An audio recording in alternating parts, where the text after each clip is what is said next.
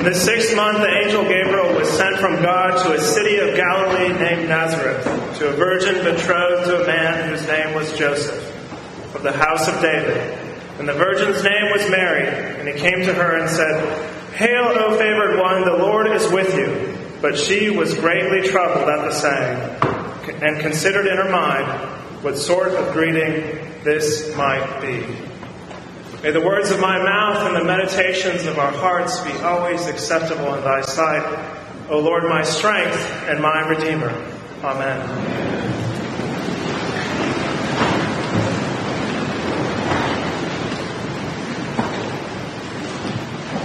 There's a famous quote out there that I can't find the original source, and it may be apocryphal, but it is attributed to the prophet Woody Allen. And it goes like this: if you want to make God laugh, tell him your plans. If you want to make God laugh, tell him your plans. Do you remember the film Evan Almighty, starring Steve Carell from The Office? It was a sequel to Bruce Almighty. And Steve Carell kind of plays a Noah of the Ark redo, and Morgan Freeman plays God. And the Steve Carell character has just been elected to congressional office and has just moved into a very nice home in the suburbs of Washington, D.C. And out of nowhere appears God in the form of Morgan Freeman, who says to him, "You're going to build an ark." And you can imagine Steve Carell's character's response, having just moved there and just being elected to office. He says, "You have to understand that this whole building an ark thing is really not a part of my plans here. I need to settle into my house. I need to make a good impression at work." And then Morgan Freeman as God laughs. As Woody Allen said, if you want to make God laugh, tell him your plans. At the very beginning of Luke's Gospel, there are two major life disruptions. Two major life disruptions right off the bat in Luke's Gospel. The first is with the priest Zechariah, who we are told he and his wife Elizabeth are advanced in years. He goes into the temple, and the angel Gabriel comes to him and says that he and his wife Elizabeth shall bear a child, despite their advanced age. And Gabriel is perplexed and questions this and says, "This cannot be so. How can this be? Elizabeth and I are really old." And Gabriel responds, anything's possible. God's done this before. Do you remember? And because Zechariah questions this, Gabriel makes it so that Zechariah cannot speak for 9 months as a result. And he comes out of the temple and people are expecting him to say something, and he just makes hand gestures. Major life disruption. Not only the not being able to speak for 9 months, but the baby, John. The second major life disruption comes when Gabriel comes again, this time to Mary. And this one is even bigger. He says to her, "Greetings, O favored one, the Lord is with you." Like an apparition, out of nowhere. You know, who was she? In a backwater town.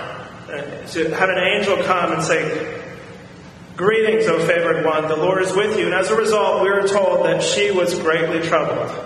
And wouldn't you be? You know, if a messenger of God came and said, "Greetings," not only that, you're favored in the sight of God.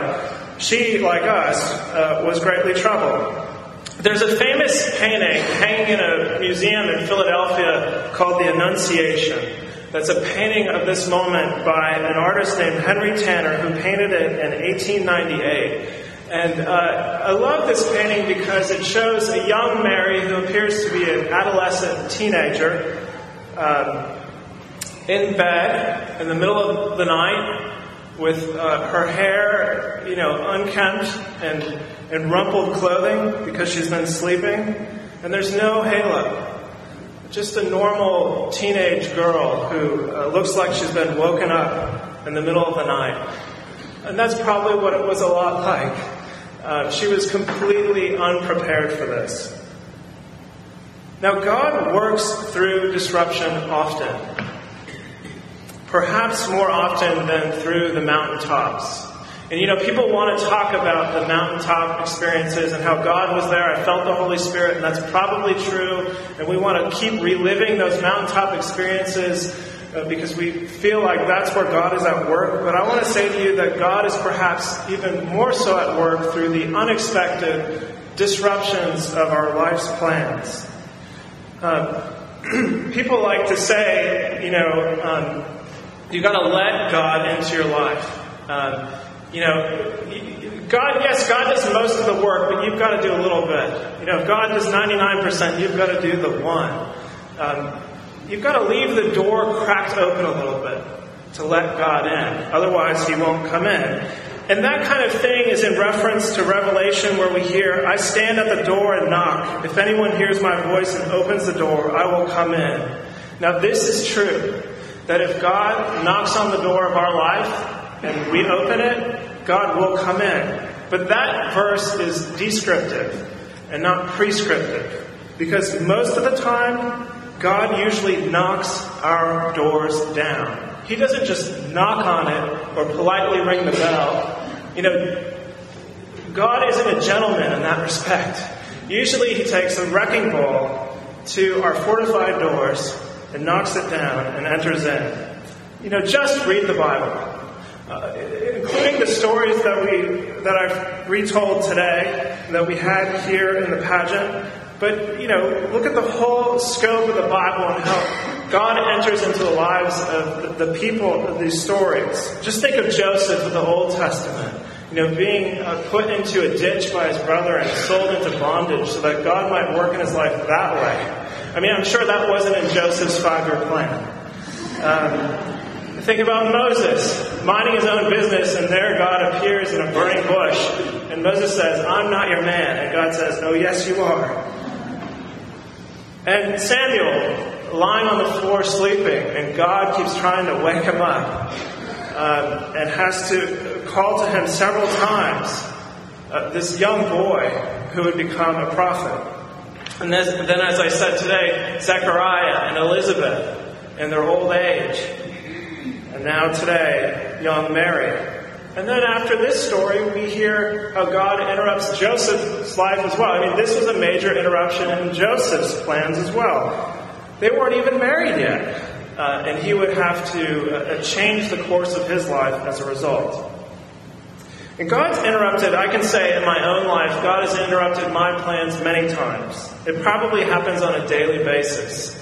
But there are several big ones that I can certainly point to where it had to be providential. And not just including my own Christian conversion.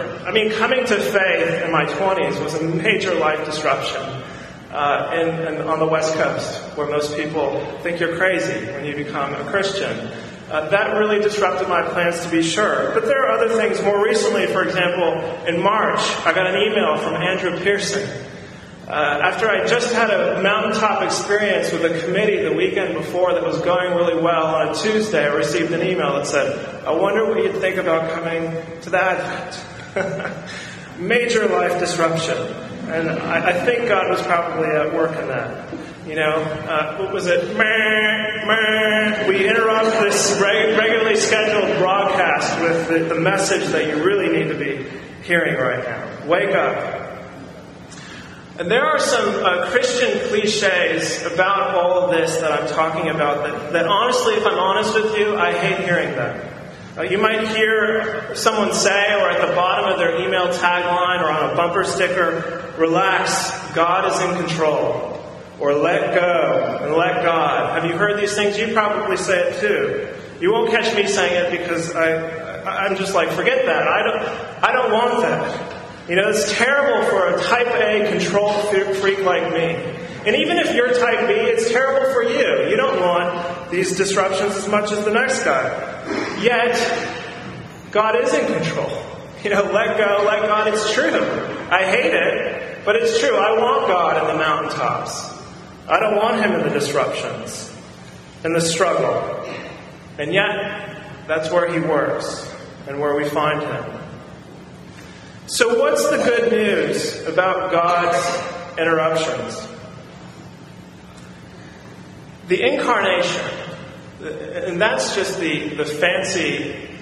We have these children's books called Fancy Nancy, and she always says that's just fancy for whenever there's a big word. The incarnation is fancy for God taking on human flesh, for God becoming human. And the incarnation is the sovereign disruption on all of humanity. If it were up to us, we would have said, no thanks. No thanks, God. We've got it under control. We can handle this. But we can't. And we didn't. And we don't. And so he's disrupted not only the life of Mary and Joseph, but all of humanity in the incarnation. Well, what about you? What are the disruptions in your life? There's bound to be one later today. I'm sorry to break it to you. It's just the way life goes. And you've probably had some in the past. And maybe it was clear to you that God's providential hand was at work in those things. God employs these trials to set us free. To knock down our own schemes and plans about life. Our 5-year plans, or whatever it is. What I'm going to do for lunch today. He knocks these schemes down so that we might seek Him in everything. So we might seek God. The God who took on human flesh. The God who came to humanity through an unprepared young mother. And who would walk around among us gracefully interrupting everyone's plans for 33 years.